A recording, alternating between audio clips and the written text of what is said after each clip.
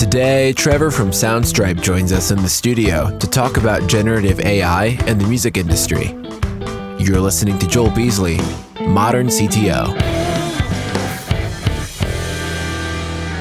So you can't tell me all your intellectual property and private stuff. Well, I can yeah, right, exactly. I can tell you that we have about 10,000 songs now that we own. So that's like, that we spent years building. I think probably the last time we talked, was that like 2 years ago?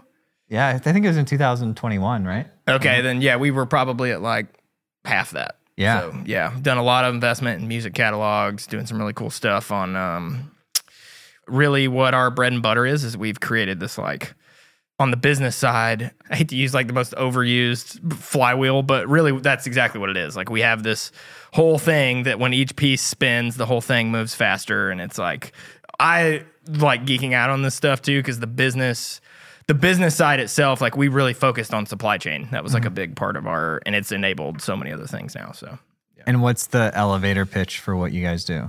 Yeah, we basically Soundstripe, we sell unlimited music to creators. So everybody from fledgling YouTube creators all the way to Fortune 100s. We have, persona-based pricing and plans for pretty much any need. So if you're trying to put music in content, whether it's a podcast or a video or some other medium we haven't even thought of yet, we license that out for use. Nice. Can you buy unique rights to a specific thing? We don't do basically sell the rights outright in most cases. We have done, actually, for some of our larger clients, we have done that a few times. So we do offer like a bespoke thing if you're a larger enterprise and you're looking for a really efficient way to get music that is branded for you and that kind of stuff. We've, like in some instances, we've actually done like 24-hour turnarounds on fully produced music that's awesome. So right. Shout out to Josh. He did a 24-hour turnaround on the intro music for the show. Yeah, that's awesome. I called him one day. I was like, hey, I was listening to the show. You need to do something, please. And he's like, okay, I'll put it on the calendar for next week. I was like, I need you to do it like now. Next episode. He's like, okay. So he goes away and comes back like that night or the next morning. And she's like, here's the first version of it. And I heard it and I was like, that's it. Done. That is awesome. Phenomenal. Yeah. That is awesome. Yeah, he's great with music. I love that. That's great. Most of the content you guys have is created by humans. Yes, it is. Yeah, I mean, the only thing right now that is technically machine is stuff like, using samples and things like that. But, we work with human artists all over the globe. So we have, we have a few different models that we work with artists, but we make it really easy. Like, basically, we have a set of turn-in standards when we get the music from them, but they don't have to mix or master it or whatever. We have post-production we have on staff, and it goes through this whole, we do all the admin for it. It's basically like you just create and turn it over and we handle everything else. Well, that's pretty cool. Yeah. We have a lot of experience with that. So, we do our show, but we do about 20 other shows. Do you know this? I did know. Is it a newer thing for you guys? Like, about 16 months ago. So I don't think we were doing it when we talked. I don't think you were either. That's awesome. Some of our customers asked for it, and so we started doing it. I love that. And we've gotten, I think if we actually looked at both of our business processes operationally, there's a lot of similarities. Probably some overlap. Because we were designed to take in lots of content and then polish it up and then push it back out to the world. How much of that have you automated? Well, we've recently, the producers right now, we're battling this concept of it's a craft to do the editing to where an AI is now able to do it better. And but there's still some things because it's not perfect. Yeah, for sure. So you can't just completely give it 100% over, but you can give 98% of it over. Sure, which is like most things at this point. It's crazy. Yeah, I mean, we use Chat GPT. Clearly, like there's a lot of use for that. But we have team members using GitHub Copilot and like all that. There's so many. Like a friend of mine, it's kind of like a generative adversarial network, which is like a older, ML thing. I don't remember when the first of those came out, but it was one of the, bigger AI advancements over the last few decades. And when the whole concept being you've got essentially two models playing against each other, and a friend of mine sort of like, he's not a developer like in that space or whatever. He's a marketer, but he kind of created his own means of doing that, where he basically has like ChatGPT spit out, article headlines or copy or like ad titles or whatever it may be. He'll have it spit out a few variations of it and then pump all that into like, Facebook ad AI, right?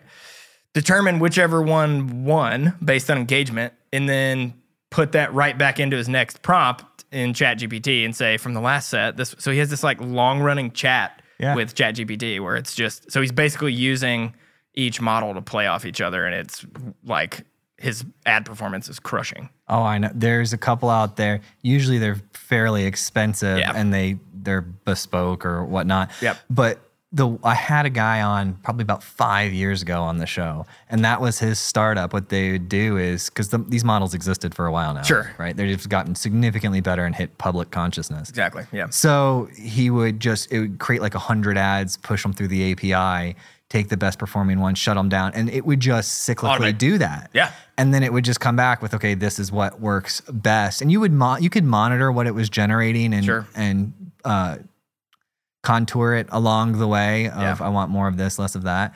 But there's so many dollars in marketing. And once you have the API to an ad platform, why would you not? Yes, exactly. If you have a machine that can just create thousands of variations and tell you the most effective one, just hit the button. Exactly. Yeah. I mean, that's not at least for the, as soon as the ad market became kind of like the online auction system that it is, I mean, there's really no reason to try to get quote unquote creative there, because the whole point is just to reach people with your message, right? So as long as it's on brand and within your voice ethically, like let a machine automate that, But that's the rub. The artist having them back off for the efficiencies. And previously I had built some software that would make an accounting team much smaller. And so this was 15 years ago. Sure. We'd go in, 20 people in the accounting team, we'd put this in and come down to 2. Right.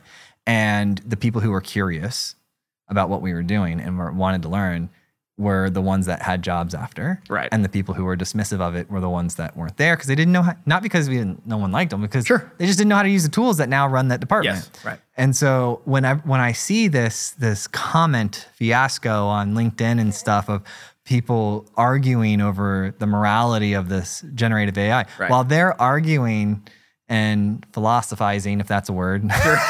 Right. I don't know. We'll make it up. We'll go with it. It's a word now. GPT said it's cool. Yeah, exactly. Everyone else is generating and pushing the tools forward. Yeah, I mean, it's still moving forward, whether you kind of like it or not. Yeah, where it's at. Yeah, for sure. And I mean, there are legitimate conversations happening too around, especially in music. I mean, that's like.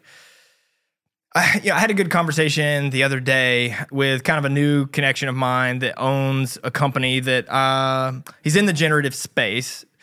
Essentially what we were talking about is like, there are definitely some interesting tools out there where like Boomi, if you've heard of Boomi, okay, or bandlab.com. There's a couple others, but they're basically tools where Boomi in particular, you can you just specify some parameters and click a button. Oh, I've seen those. And it pumps a song out, right? Yep. But Boomi's whole thing was when you create music, they'll just distribute it to Spotify for you too. So it's like fully automated. But then a couple weeks ago, Spotify basically determined that like 13% of the world's catalog was Boomi as of 2 weeks ago. Oh, wow. So they've put out like millions of tracks on Spotify, and Spotify shut it all down. I'd imagine. So yeah, because it was, just basically flooding the system. And when I was talking to my new friend about this, we were where we landed is that like, there is value. Part of the value you get from things like, I love Midjourney. I use Midjourney for all sorts of stuff. We've even had some very particular situations. Like one was, my girlfriend had mentioned we have like a gallery wall in our dining room, and she was like, she had this idea for this crazy kind of, it was just like a wacky UFO meets Santa theme. That was what she wanted to do for last year's like gallery wall. And I was like, okay, cool. It was really hard to find cool artwork for that. So I just put it in Midjourney, and then all we have to do is print it out and put it on canvas or whatever, right? So, but the cool thing is like, depending on my prompt and all these other things, like I felt like I had agency over that, right? I was able to dictate what was happening. The difference between something like Boomi, and it's fascinating, if nothing else, the fact that tech has come this far. But like just clicking a button, like I don't have an emotional attachment to anything that's making, right? And so where the interesting rub I've seen that I think is legitimate is when it gets to the point of like right now, they're even with systems like ChatGPT or Midjourney or whatever, there is still that kind of guidance process from a human, right?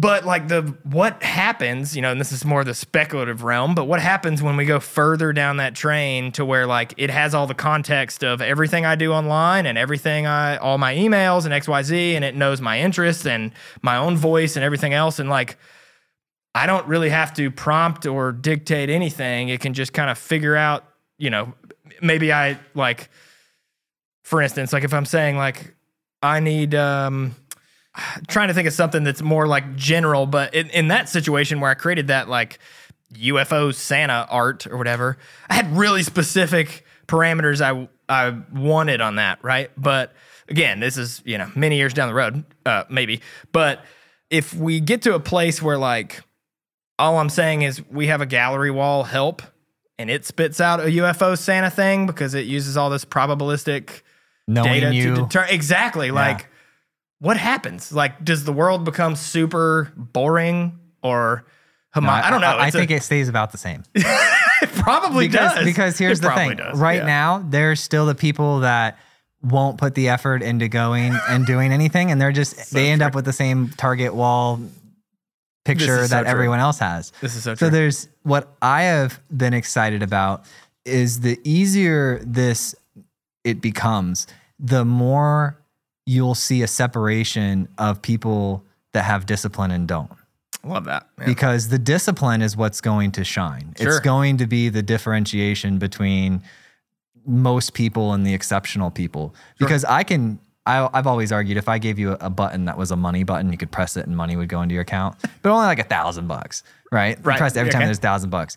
Eventually you'd like stop pressing it. Right. But it's kind of hard to imagine that you would stop pressing it. Sure. But you just be like, I don't how much time do I spend? Like, I spent like 10 minutes today doing it. Yeah, right. And then it's like you could have like infinite money, but you don't. Right. And so it's a discipline thing. Sure. And I think discipline is going to shine. And I think we're going to see a huge growth in in-person events and activity. Ooh, yeah. Because I want to do business with you. Right. It's great our robots are running around negotiating. Yeah. Maybe your lawyer robot's suing another person. And your money robot's negotiating with your finance guy. Right. Like you got all your things happening. Yeah. But at the end of the day, you still have to wake up and do something. Sure. Well, some people are okay with waking up and like just Judge Judying it the whole day with bonbons. Right. I'm not that person. Like, yeah, no, me either. I have to do something. Yes, for sure. And so what is that something?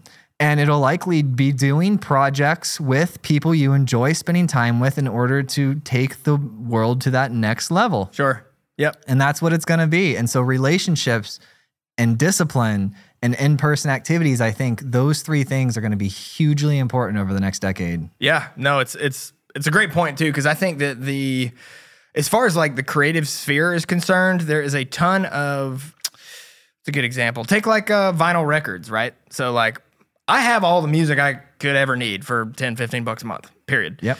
I still buy vinyl records because I like the tangibility, there is whatever. And at the same time, I also like, I appreciate that. Okay, so Midjourney exists. I can get anything I want through that. And again, fast forward a few years and when it can truly spit out exactly what you're thinking with whatever quality, right?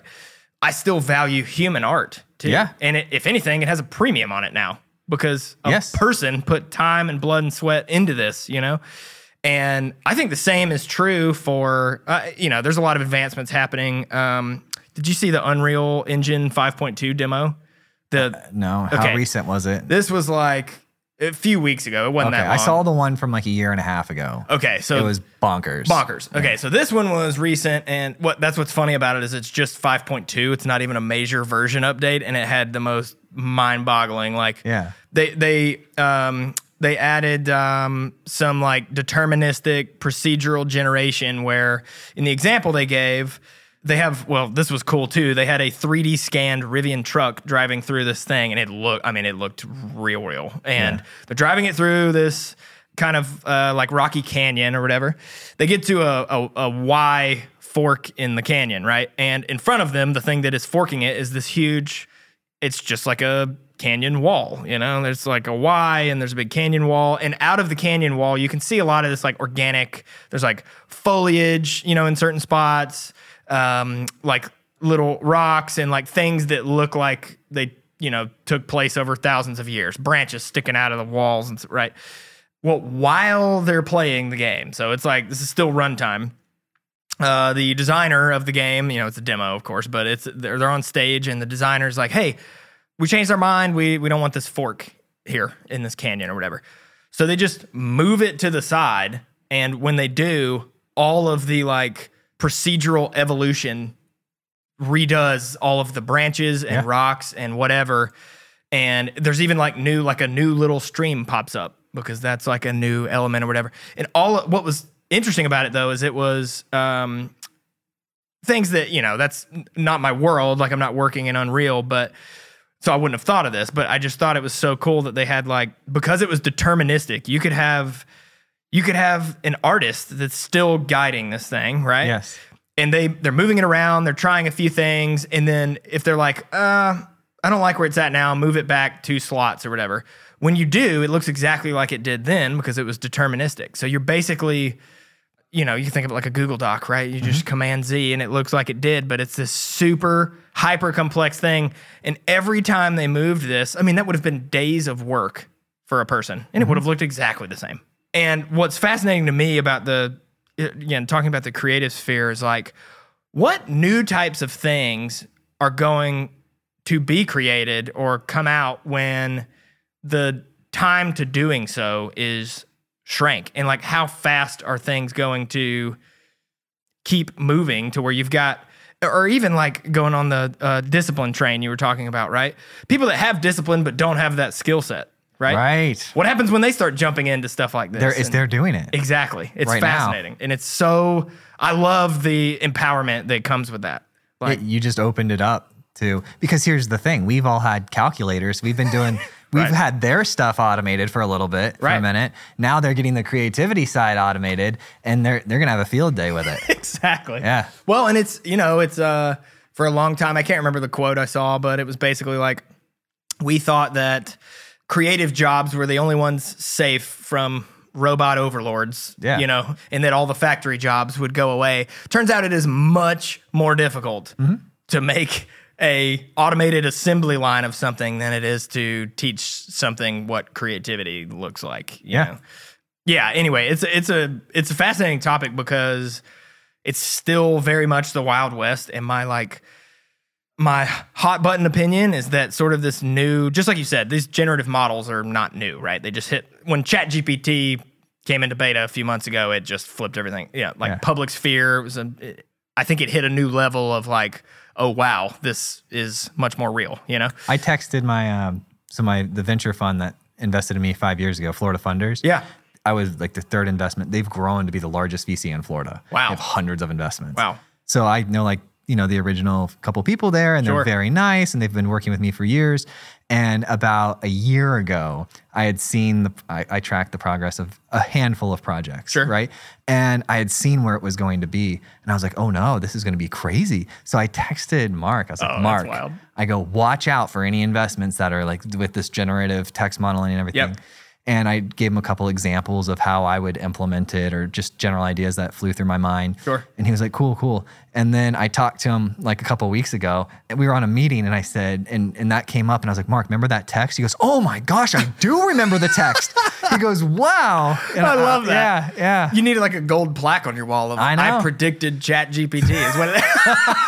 Dude, I predicted we had to cut it from the show at the time, but I predicted the an acquisition Zoom Info was going to make. No way. They were in the middle of it, and he like looked at me, and we had to like cut it out, and it was this whole big thing. That is. Yeah, and then like 7 months later, he made this big one of the I think he's like the CTO of ZoomInfo, right? The data company or whatever. Yeah. And he made this big post on LinkedIn. He said, "Joel, aka Nostradamus."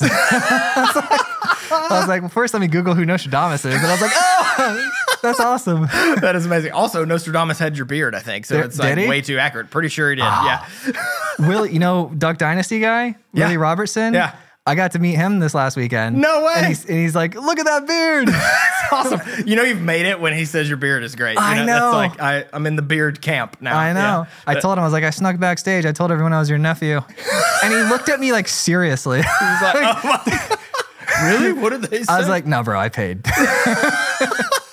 Paid to come back. That is amazing. And that, like, I the other thing in particular with, when it, like, I don't know, showed its head, ChatGPT, towards the end of last year, the technology itself is, like, I truly believe, and this was my, like, hot take, is that this is sort of, like, if I had to define Web3, this is it. Mm-hmm. It's that, because not that I don't see value in blockchain technology or crypto in general, but I truly believe that what we're seeing right now is the next step change of the internet. Like, how we think about search is changing actively, right? Mm-hmm. Clearly.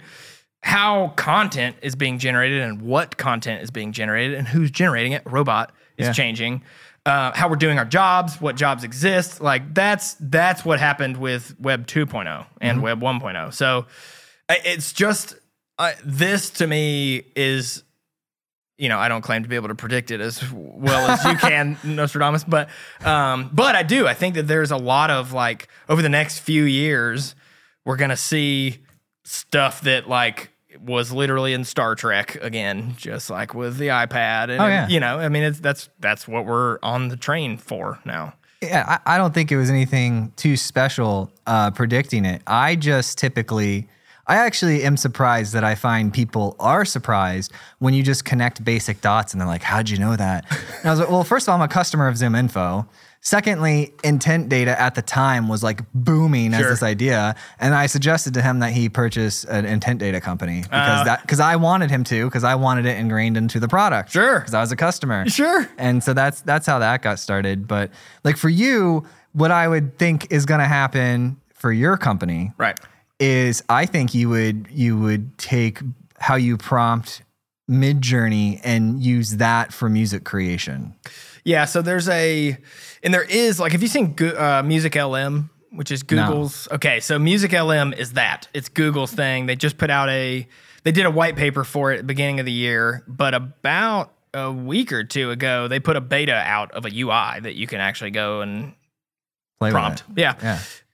The only thing is like, the technology is amazing, no doubt, but it's surprisingly similar to generative music that has already existed, like the Boomies and the, like, Amper Music of the world. Like, that got acquired by Shutterstock, I think 5 or 6 years ago. But and the reason I say that is because it's actually pretty dang good at certain types of, like, EDM, right? Mm-hmm. Which makes sense. That's already, like, a computer-oriented genre, right? Yeah. But I mean, if you try to do, like, authentic jazz or blues or whatever, I mean, what is even happening? It just doesn't do it, or metal or whatever. But the concept is certainly interesting, especially, again, I know how much value I get out of something like a Midjourney or whatever. And as we're always, like, looking at ways, even outside of the generative sphere in terms of content creation, because, generative can also mean insight derivation, right? Like, pulling insights out of things too. So there's a lot of interesting stuff happening that, like, and frankly, it's a matter of, like, prioritizing, because there's so many cool things we could or are doing, some of which I can or can't talk about. But the things that we're actively working on are, like, what would our customers care about? Right? Because going back to the crypto thing, that was probably my biggest, like, head scratcher with a lot of what was happening in Web3 of the last couple of years, is there were so many things happening that were a solution in search of a problem, where it was like Web3 was the hammer, so everything became a nail, right? I remember listening to a podcast where a very large game company that has their own web store online was, I think it was the president or someone that was talking about they had they were creating a secondary market through their digital marketplace, right? And they were using blockchain because XYZ, blah, blah, blah. It was a centralized marketplace. You didn't need blockchain for that. They did it for marketing, and I understand that. But it was also like, that's a prime example of like, and then there was another company that put, this was a big one, like marquee name. I can't remember who it was, but all they did was they changed the name of one of their products. They put bit in front of the name, and their stock went up by like 20% that morning. Like, just what? They didn't do anything else. But all that stuff happens in any bubble, you know, any kind of like, so, and I'm certainly not faulting the technology for that. It's just that like the difference with what I think we're seeing with AI is like, it truly going to the customer facing thing. Like, customers didn't care about half that stuff with Web3, right? Like, the value was typically on the side of the creator or whoever's benefiting from the secondary market or whatever. In the case with AI, the value is there for everybody. Like, it has already been shown to be the case for consumers, businesses, etc. And there is so much, to your point about the like sort of flame wars that are happening online. We spent, as a society, I feel like we spend so much time pushing against the grain, or like maybe trying to like put a wall up to change. It is going to happen. We as a species just build things. That is literally, since the beginning of time, that is what we do. We're going to keep building and do it, blah, blah, blah. No matter what the legislation winds up being, it's going to, I mean, look at Uber and everything else that flipped the taxi industry on its head. Like, there were laws. Vote with our dollars, man. Exactly. Yeah. And I'm just, frankly, at least for the generative side of music, what I am excited to see are the ways in which this can enable a new economy for musicians, because I truly believe that people that aren't even musicians will become that, just like we were talking about with the discipline thing and being able to use tools that help you do that, right? Like, I'm not a great musician. Like, I'm a medium musician, right? And the idea that I can then use tools to augment that without having to spend the 10 years to get there, because my problem is I can hear it in my head. Sure. And I'm just like, how do I make that happen? Sure. And so with the assistive tools, what that'd do is that it'd empower me that I have a physical time block issue with being able to acquire those skills. Yeah. And now that's gone. Yep. Because I don't really need to, because now I have this assistive tool that can allow me to do it. Exactly. It's like you arguing I'm going to walk to Las Vegas instead of taking a plane. Right. It's like you use whatever the modern technology is around you. Exactly. 100%. And, you know, I think a lot of the argument there, in particular in what I would argue is probably more of like an elitist stance, is like, oh, well, it undermines all the time people have put into their craft, right? But at the same time, like, why is that only exists because we haven't had this? Yeah. Like, that is literally the only reason that is the case, right? Or like, by that same token, should anyone be allowed to use a keyboard with that argument? It's using a computer to process samples that they may or may not have created, you know? So I totally agree. I think it's honestly like there will be hurdles that have to get navigated. It's happening with every, whether it be litigation or whatever, like all that stuff, but it always winds up getting figured out. Like, I don't think there has ever been a technological innovation that was a wave that changed things like this, that just all of a sudden stopped because we just wanted it to. It won't. It won't. You can't. You can't. What we experience, because, you know, it took me a while to figure out, so I'm 35, but it took me a while to figure out like why people at each juncture in the evolution of the economy and humanity always are like freaking out about the job loss. It's like, we've been dealing with this since the beginning of time. The only variable is that it's been speeding up. Right. And so it's speeding, and that's definitely something to consider. If we decimate an industry overnight, that's not something we have efficiency with. Like in the 50s, it would take a long time for it to play out. So we will have to figure out, like, what do we do then? Sure. Yeah, but that's going to be a super, super tough problem. I did, in speaking of lawyers, I did talk with the lawyer of I think it was like David Guetta, the guy that did the Eminem thing. It was David Guetta. Yeah, he did the Eminem thing live. Yep. And his lawyer came on the show. Oh, cool. Yeah, and we were talking to him about it. And and Josh, correct me if I'm wrong, but the takeaway from it was that it's just the Wild West right now. Yes, 100%. Like there's just going to be tons of lawsuits, and then case law will happen, but it's just, he looked very happy. I imagined he was making a lot of money. I would imagine so too. If you're like the foremost expert in the world on dealing with this, sure. I mean, I'm a creator. Sure. I definitely agree that if you're going to be using Eminem's likeness, he should get some money for it. Sure. Because he crafted it. Sure. And then if somebody's going to use your likeness, you should get some money for it. Right. I have no idea how to price it. I have no idea how to enforce it. Sure. And I can tell you one thing for certain. People are going to do it either way. Either way. Right. It's the Napsters. It's the LimeWire. Yeah. 100%. Well, and it's also, the other thing that's tricky is that it's in this weird gray area between, so likeness is typically handled with, if I understand this right, I think trademark, right? Whereas, your melodies and your compositions and stuff, that's handled with copyright. So, but where it straddles this line is like, this is sort of, because it is, I think it leans towards being a trademark thing, right? Like, because it is Eminem's likeness, but also they're creating new work from it, like derivative, rather than, they're not just printing his image a bunch. Yeah. It's just like you said, it's a new world. And frankly, I don't know, once case law happens, I don't know if it will ultimately wind up changing copyright law, or if this is truly, like, is this a not a medium, but a form of replication that we don't have a name for yet? Like, it's not, because it's not Eminem's, like, we use likeness for image, name, that kind of stuff. Those are all static properties, right?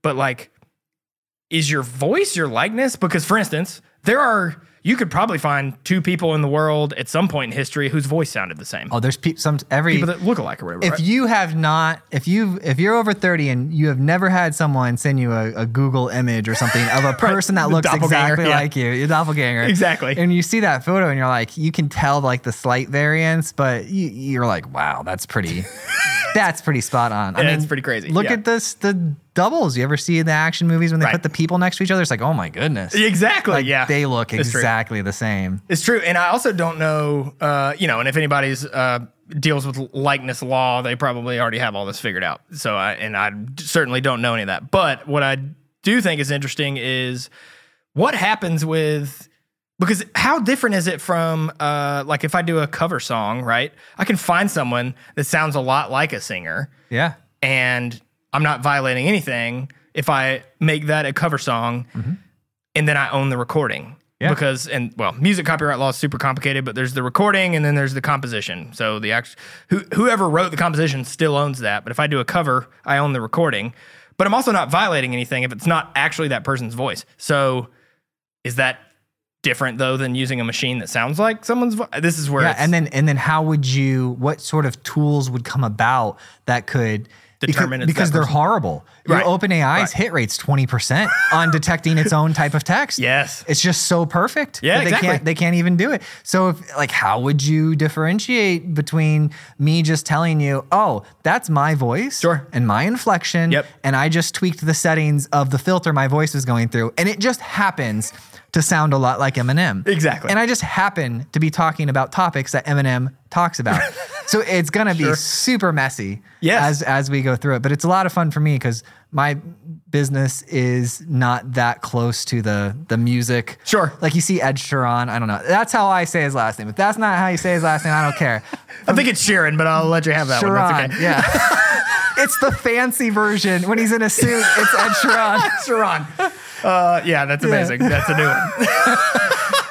Did he win his thing? He did. He won. He did, and he deserved to win that. That case was crazy in my opinion. But look, it was so far-fetched. I thought it was a joke when I heard about it. Yeah. I'm like, what? Same. No, he totally won. And he even, like, after he won, they did like an interview, and he's like, I can't remember exactly what he said, but he was basically like, I can't believe we made it to court with that. I know. That's basically like, if that artist was alive, this would never have happened. No. Who was it again? Marvin Gaye, I think. Yeah. It's because it's like his great grandkids, nephews, cousins, or they're just doing it for money. Absolutely. 100%. 100%. Yeah. And I get it. And I would say that they should 100% do it if it was like a legit. Yes, infringement. Absolutely. This wasn't even close. No. That's like me saying like, G, D, E minor is like my thing. Exactly. That Wonderwall couldn't use that chord progression because every song 30 years prior used it, Right. Like, yeah. So, I actually love talking about the Ed Sheeran thing in particular. I wonder what happens with, so you referenced earlier, like robot lawyer, right? Where it gets interesting is like what, I think GPT-4 is performing in the top 10% on the bar exam or something. Yeah. That's what they said, right? Okay. What happens though in super gray area cases where there's like determinations being made on like, how, and this is the classic morality of can a robot determine what's moral or whatever, but maybe not Ed Sheeran's because that one was again bogus, but like there was a lawsuit a few years ago with a Katy Perry song and a Christian rapper that said she copied the beat or whatever. And through some adjustments, like if you change the pitch of the beat, basically, it sounded very similar. So they went to court over it, and I don't even remember what the outcome was, but like those determinations are still made based on a judgment, right? So do we need new laws around, is there like an arbiter that decides for a robot? Do we let them make those decisions? It's like assistive tools for the judge, maybe. Yeah, right, exactly. Like the attorneys will use all their tools. Yeah. By the way, they're crazy AI tools in law now. Are there? Oh, I believe it. I did a law project about 10 years ago, so I still have some friends over there. Sure. And I've sort of followed the progression of what was there 10 years ago when we were looking at concepts and what's there now. These AI can read and understand the document, point out issues, suggest different cross-examine case laws. And basically the way it works is it's like a sidebar in the app. It's like this intelligence sidebar. Okay. It can give you can ask it questions, you can do things, you can sort of control it over there. Wow. And it's suggesting things to you. It's pointing out different parts of text. You can take people's in Discovery. I can just take all of your emails and push them in there and then have it go through all of your emails 30,000 emails to find the thing. Because that's one of the hard things for Discovery is if you get 30,000 emails, you have to have a team of these people reviewing all of them, hoping you don't miss something. Now, 30 seconds later, you can even tell it, hey, go see if there's any incriminating evidence. Why can't you talk to it like a person? Sure. You can. Absolutely. You say, go find any incriminating evidence that is inside of this. And these things are smart, dude. How much have you played with GPT-4? Oh, a lot. I mean, I've been a paying subscriber as soon as they made Me too. Plus. Yeah, absolutely. I use it all the time. Yeah, we use it.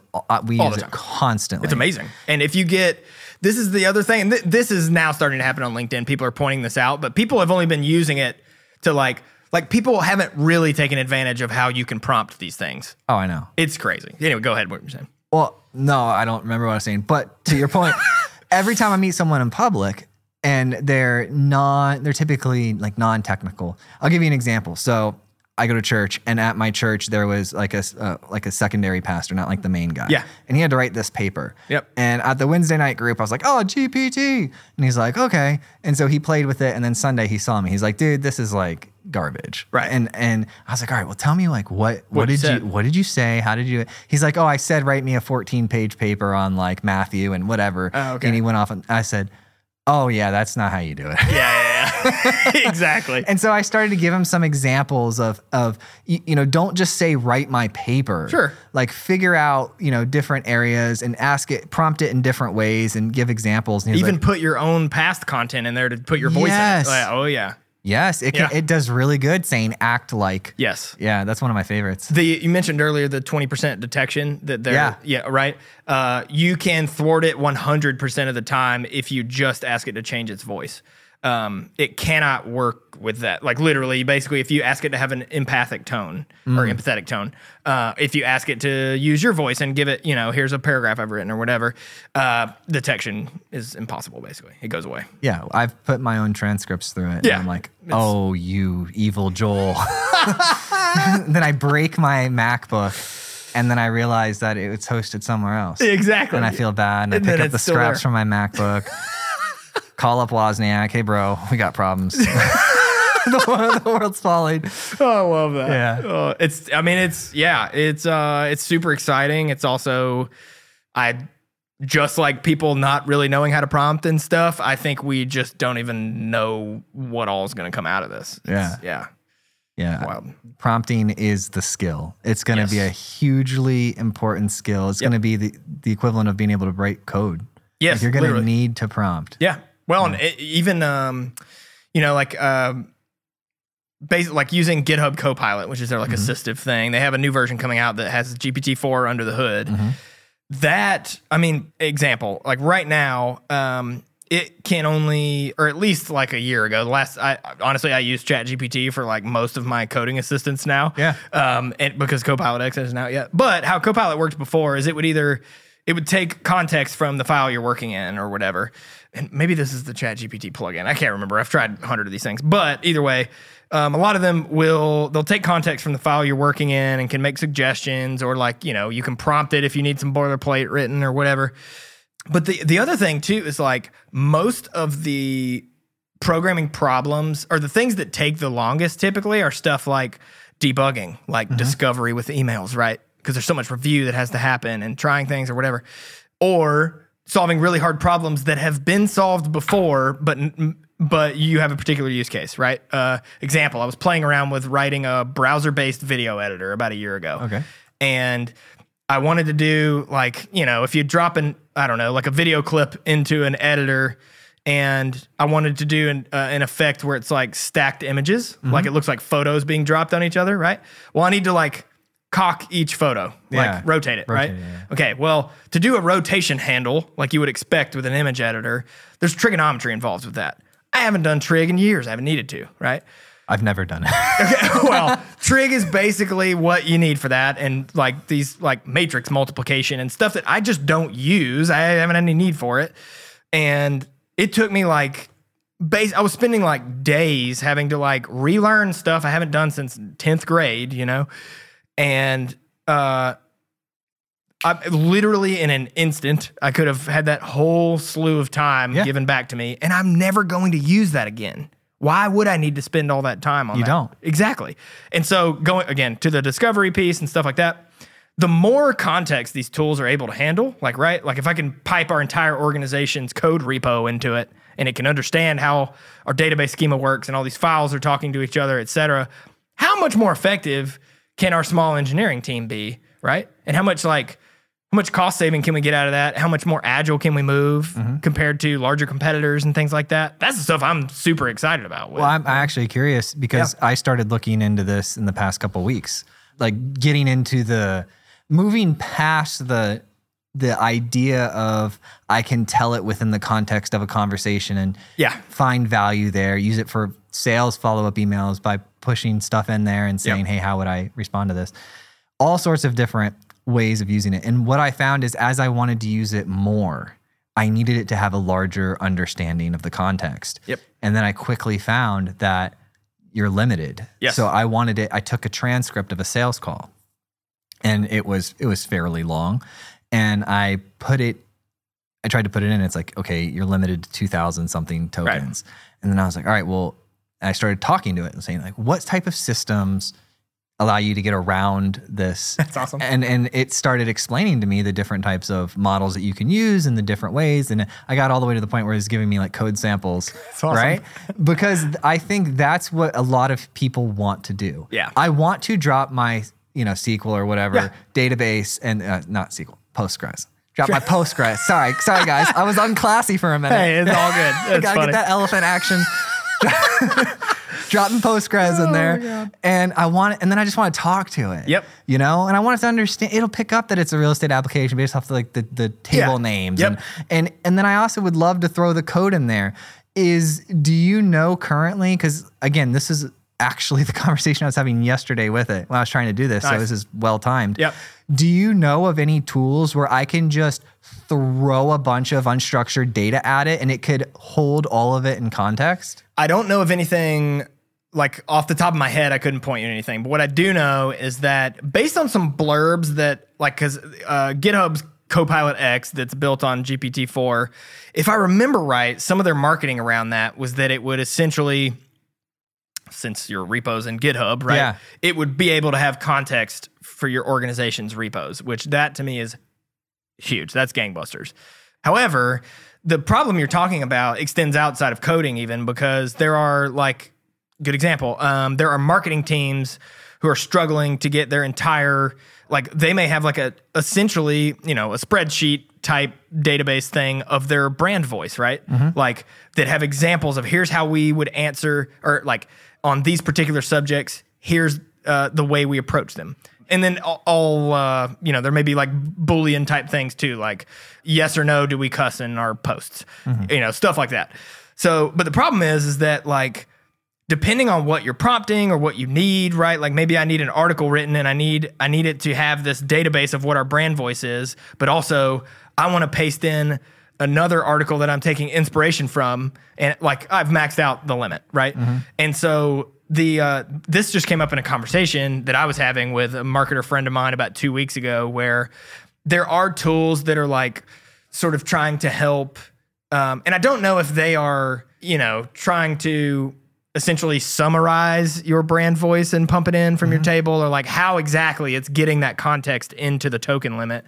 There are things that are trying that, but there is no singular tool that I know of now outside of building your own model, because you can create a model where you have enough resources that you could dump context in and fine tune it for what you need. But there's also at that point, clearly it's not GPT-4, right? Yeah. And you're also when you're getting to the level of needing to fine tune it, you're back into R&D land, just doing what OpenAI is doing. Yeah. So there's a trade-off where unless you have that kind of resources, you could make something amazing, but you could also wind up running into the same stumbling blocks that they're running into, I'm sure, as they build things, Yeah. So I don't know of anything right now, and some listeners might have some suggestions, but I don't know of anything that takes, honestly, more than the prompts even that, because now I think I don't remember, they extended the token limit for plus users or whatever. It's 8,000 or something now.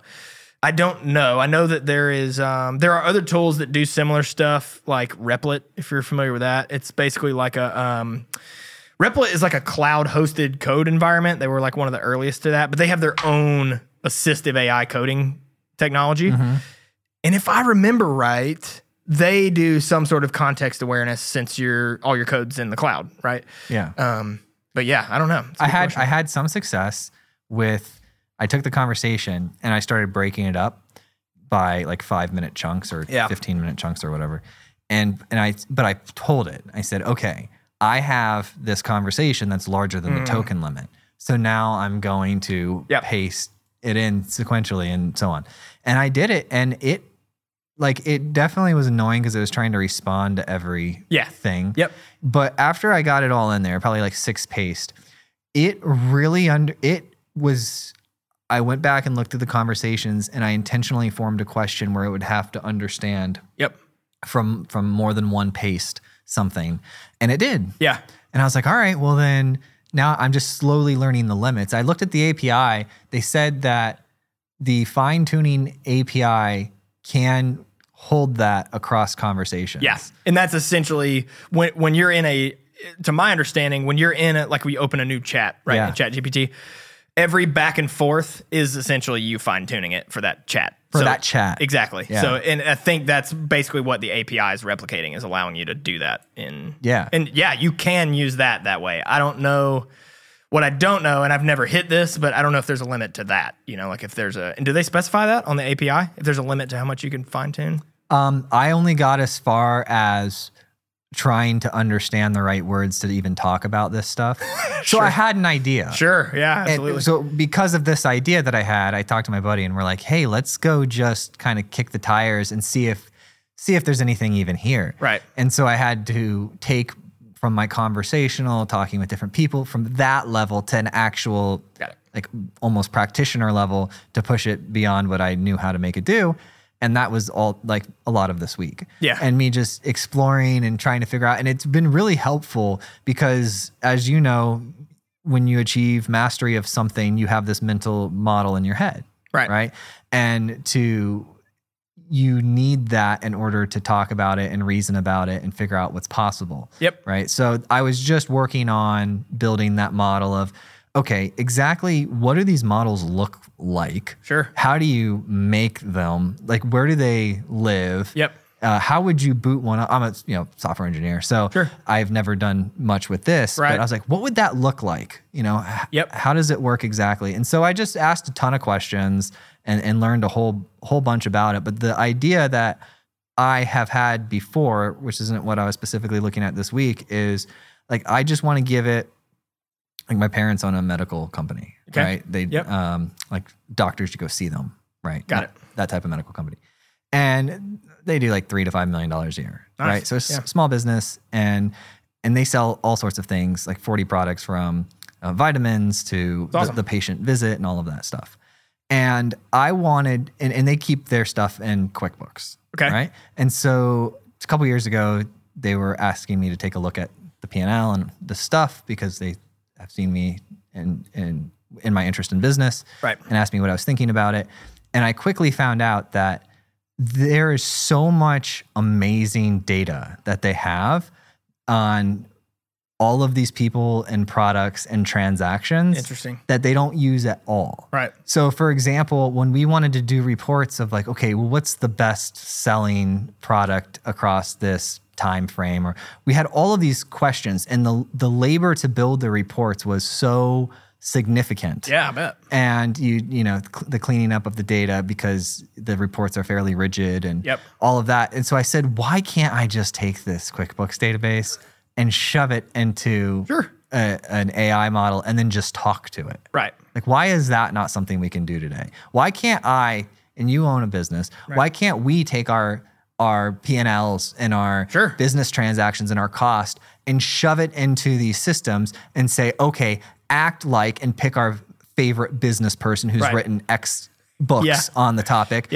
and use their principles and advise me, something I'd normally have to stroke a 6-figure check for. Exactly. Advise me on what I'm not seeing in my business or the next couple moves I should be considering. That is when I'm going to get real excited when we get to that point. I agree because right now there's a lot of, just like you said, there's the initial lift, like the actual getting all that stuff together, figuring out a way to where it's even analyzable by you. Like how do you even, like for instance, if you have data that's not in a structured format, like a QuickBooks database or whatever, maybe it's spread across a whole bunch of spreadsheets with different formats and whatever. Maybe it's from disparate sources, QuickBooks and a spreadsheet and whatever else and cash and whatever, like you have all these records of all these things in different places. And honestly, the financial piece itself, like financial analysis, is that same problem. It pretty much exists in most, we have tools that like, you've got mixed panels of the world that help you actually track behavioral data and stuff, right? But analyzing that stuff is still a manual process.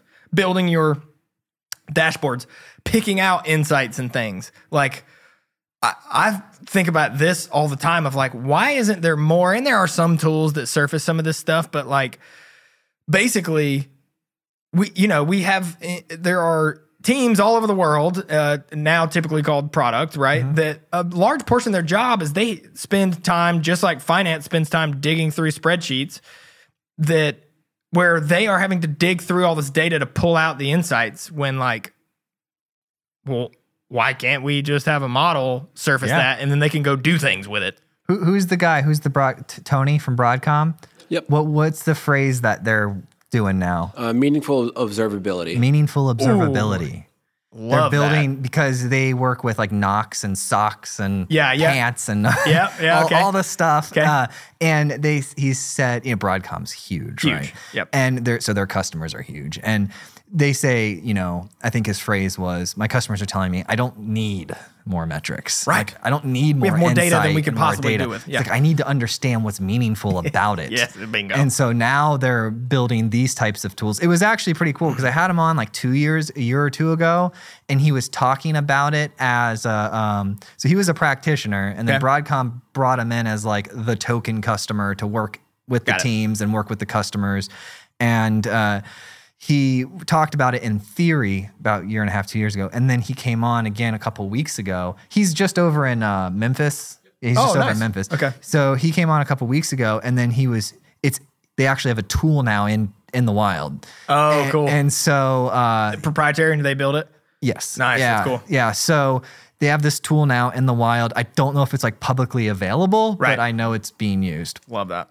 And he came up with this phrase, meaningful observability. That's interesting. Yeah. That's exactly it. Yeah. He like pioneered that stuff at like FedEx in the early 80s or 90s when they were doing all of their logistics and moving to the, the computer systems and all of that, figuring out how to handle. What was he doing? What Gremlin does, site reliability engineering. Oh, yeah. He's like the godfather of SRE. Yeah. Wow, what a champion. So logistics in general, like shipping logistics, freight, all that stuff, like to me, that's a ripe area for this kind of thing. Cause it's like, while there are always like unknowns, like at this point, I don't know if there's a single shipping or freight problem that has never happened. Like there's historical data that can be used for probabilistic purposes. So like it seems like, and I know there's companies like Flexport and some of those others that are dealing with things like that, like shipping logistics. They do, I think all their stuff is, they deal with like harbors and ports, like ships and stuff. But it's the same deal with what we're talking about. Like logistics itself seems to be like a problem that is perfect for this kind of thing, because it's all like up until now, we've either had like, these siloed, what I'm kind of thinking of is like last gen AI systems, right? That are narrowly focused, good at particular, like particular slices of their thing or whatever.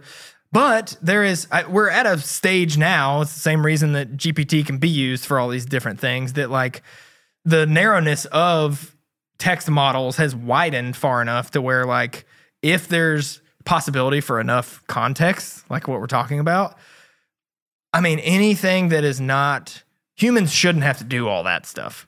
That should be basically, and it also shouldn't require a whole bunch of, the timeline to general artificial intelligence is a whole other conversation, but I do think it's far enough now at this point where most of these problems are just different flavors of the same thing for the models we're talking about.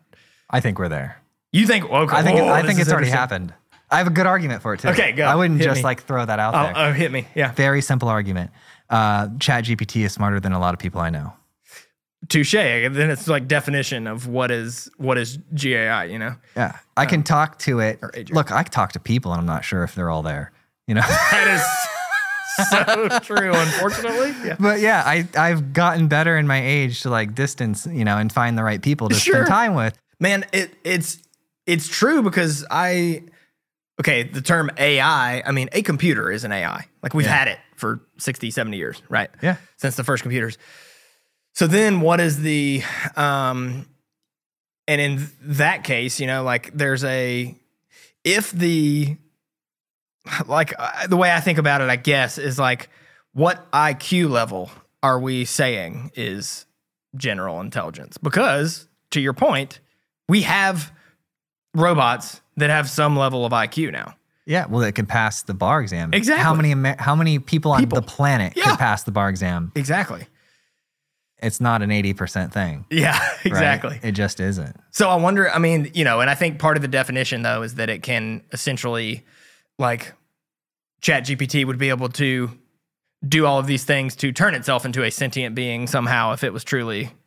Oh, okay. I thought it was just the Turing test where you couldn't tell. No, it is. It is. But I think at least that's the rhetoric, whole Skynet thing. What happens when it's self-aware and that, like... Yeah, there's people that aren't self-aware. Right. So that is also a good point. This is also a good point. Yeah, I heard people arguing in LinkedIn. Oh, it was crazy. I got like dogpiled by these 5 girl PhDs because I commented on one of the girls' PhDs and she like had her whole crew come at me. Holy crap. I was like, I don't know if you're all robots or if it's real or whatever. Right, it's all ChatGPT. But it was at least kind of fun for me. So I screenshotted it and showed it to my wife. But they were complaining and saying something. Somebody had said, it is AI, and then they're like, it's not, it's just tokens, and they're just consuming information and figuring out what the next best thing to say is. And I'm like, ... That's like what humans do. I mean, that's what we do. And they're like, it's not creativity. They just take in things around them and past experiences and then use that to create something new. And I'm like, human consciousness. Yeah. Crickets. Yeah. Hello. Right. That's what we do every day. Yeah. I mean, that is learning. And that is also the argument with like a lot, even the legislation that's happening around, like, there's been a couple images and stuff that have popped up that have had like morphed versions of like, like a stock image library's logo in it because it like obviously used that as training data and tried to recreate it or whatever. But I don't have to pay to go look at Google images and learn from those, or I can trace them. I can, do whatever. So is it just because it's faster that we're like having these conversations around having to charge for training data and that kind of stuff? And like, I don't have it. Like, I understand the value in that. I mean, we even have like, we for instance, like at Soundstripe, we have an API where we basically can provide music content for models that are training around that, right? But we're charging for numerous reasons, right? Like, we paid to create all this music. We also are providing a programmatic interface to it that we're supporting server infrastructure and all this other. There's a lot of white glove. There's a whole other thing, right? Yeah. But as far as like something just going to Google and learning from that as a training set, it's publicly available data. So I can go learn from that for free. Anyone that has access to the internet. So if a robot has access to the internet, it's kind of to the thing you're talking about, right? Like, yes, that is technically what it's doing, but the whole, like, how much different is that than how humans, like my example of the Google thing and where it's learning from, that's how we learn. Yeah. And it's literally the same thing. So I don't, and then, but the argument there is like to what resolution, right? Because we can learn and then apply it to other things, but that's the idea behind multimodal. Like, it will be able to do that even if it can't. So, yeah. When it comes to the complainers, which is what I'm calling them, I had heard, I think Jim Rohn said something. He's like, happy people are happy people. Expect them to be happy people. Complainers are complainers. If you expect them not to be a complainer, you're the idiot, right? Wow. That's who they are. Right. And so to understand that these people will always exist as we make our progress forward is important. Also with the AGI, because I get to do the show and talk and I read a lot about it, I kind of try to get this feeling, this understanding of like, what are people really saying? Like when you said we're not an AGI. And I think what people are really saying is, and I'll tell you exactly why I think there's a parallel to VR. But I think what people are really saying is we're not at singularity yet. Yeah, exactly. Yeah. And that's what it is. Like, we're not there yet. We are not at the singularity point. It's not completely all-knowing, imperfect, and whatnot. And it's not bipedal walking around with human skin. Right. Like, it's not there yet. Right. We're not uploading our consciousness into the silicon yet. We're not there. But as far as if you take the word intelligent, the ability to learn, I mean, trees can learn if you block their sunlight. That's a form of intelligence. Sure. Artificial intelligence, just silicon-based intelligence, has been around, like you said, since the 60s, if not sooner. Yeah. But the parallel and one of the reasons why I think it's been so successful in culture is because the VR had been so disappointing for so long and had so many false starts. Right. Magic Leap, there's these constant like, oh, you're gonna put it on and like and everybody had this big image of what it was going to be, and then you put it on and there's just nothing but disappointment. Yeah. Right? It's just sad disappointment. And it's like, what is this? And the moment I put on Magic Leap for the first time, I was like, ooh, feel bad for those investors. glad I don't have any money in Magic Leap. Man. 5 years later. 5 years. Yeah, exactly. Yeah. But yeah, so that is the opposite of what ChatGPT did. It kind of just showed up one day. Exactly. Publicly. Yeah. And there wasn't like this big reveal and like this, I don't think that there was publicly like tons of money invested into it. And it was like this big unicorn chasey thing, like, the ride services or we're like Uber or whatever. Right. There wasn't this big build up to it. It was just one day OpenAI was like, here you go. Yeah. And then it was so good. So good. It was so good that it didn't create the disappointment. It met or exceeded the expectation. Yeah. And that's why I think it was the fastest growing technology in the history of humans. That if you've seen like the breakdown of that, like how much faster it is than everything charts, else. The curves. Like Facebook and all these other. I didn't validate it, but I saw it and I believed it. Yeah. Just like ChatGPT does when it sees it. It probably does a little more work than me. Okay, so the other thing that's interesting, I'm curious your thought on this. The idea of like, I can't remember the term for it, but it's basically where it's like ingesting its own content, right? Okay. So, like if I go have it write a blog and then I put it online and then they keep training it on online data. Oh, okay. Right. One example that I saw, someone who's, I can't even remember exactly who it was. I just remember it was someone that is certainly a pro in the field. Like they've been around for 30 years doing AI stuff.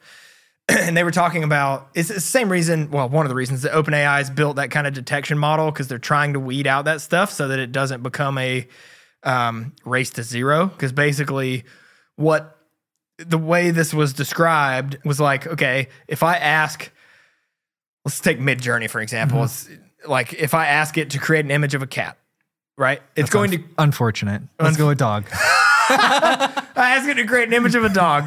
It's going to do just like what it's learned. It's going to try to create an image of a dog, right? And it may look exactly like the real thing, right? But it's not actually a real image of a dog, right? So to some degree, even if it's 99.99999% close to a real image, it's still some degree off, right? Well, you mean like it's not a photo? It's not a photo. Because like if you draw a dog, that's No, totally. Yeah, right. Exactly, right? But it's not a perfect like... It's not an actual dog you can walk up to in existence and touch. Exactly. And today's Midjourney, right? We'll just talk about today's. It's not perfect. Like there may be a finger that's slightly off or whatever, right? Okay. The issue is, and the way I heard this described was, if that image makes it back to Google, right? I post it on my site and then it gets indexed and whatever else.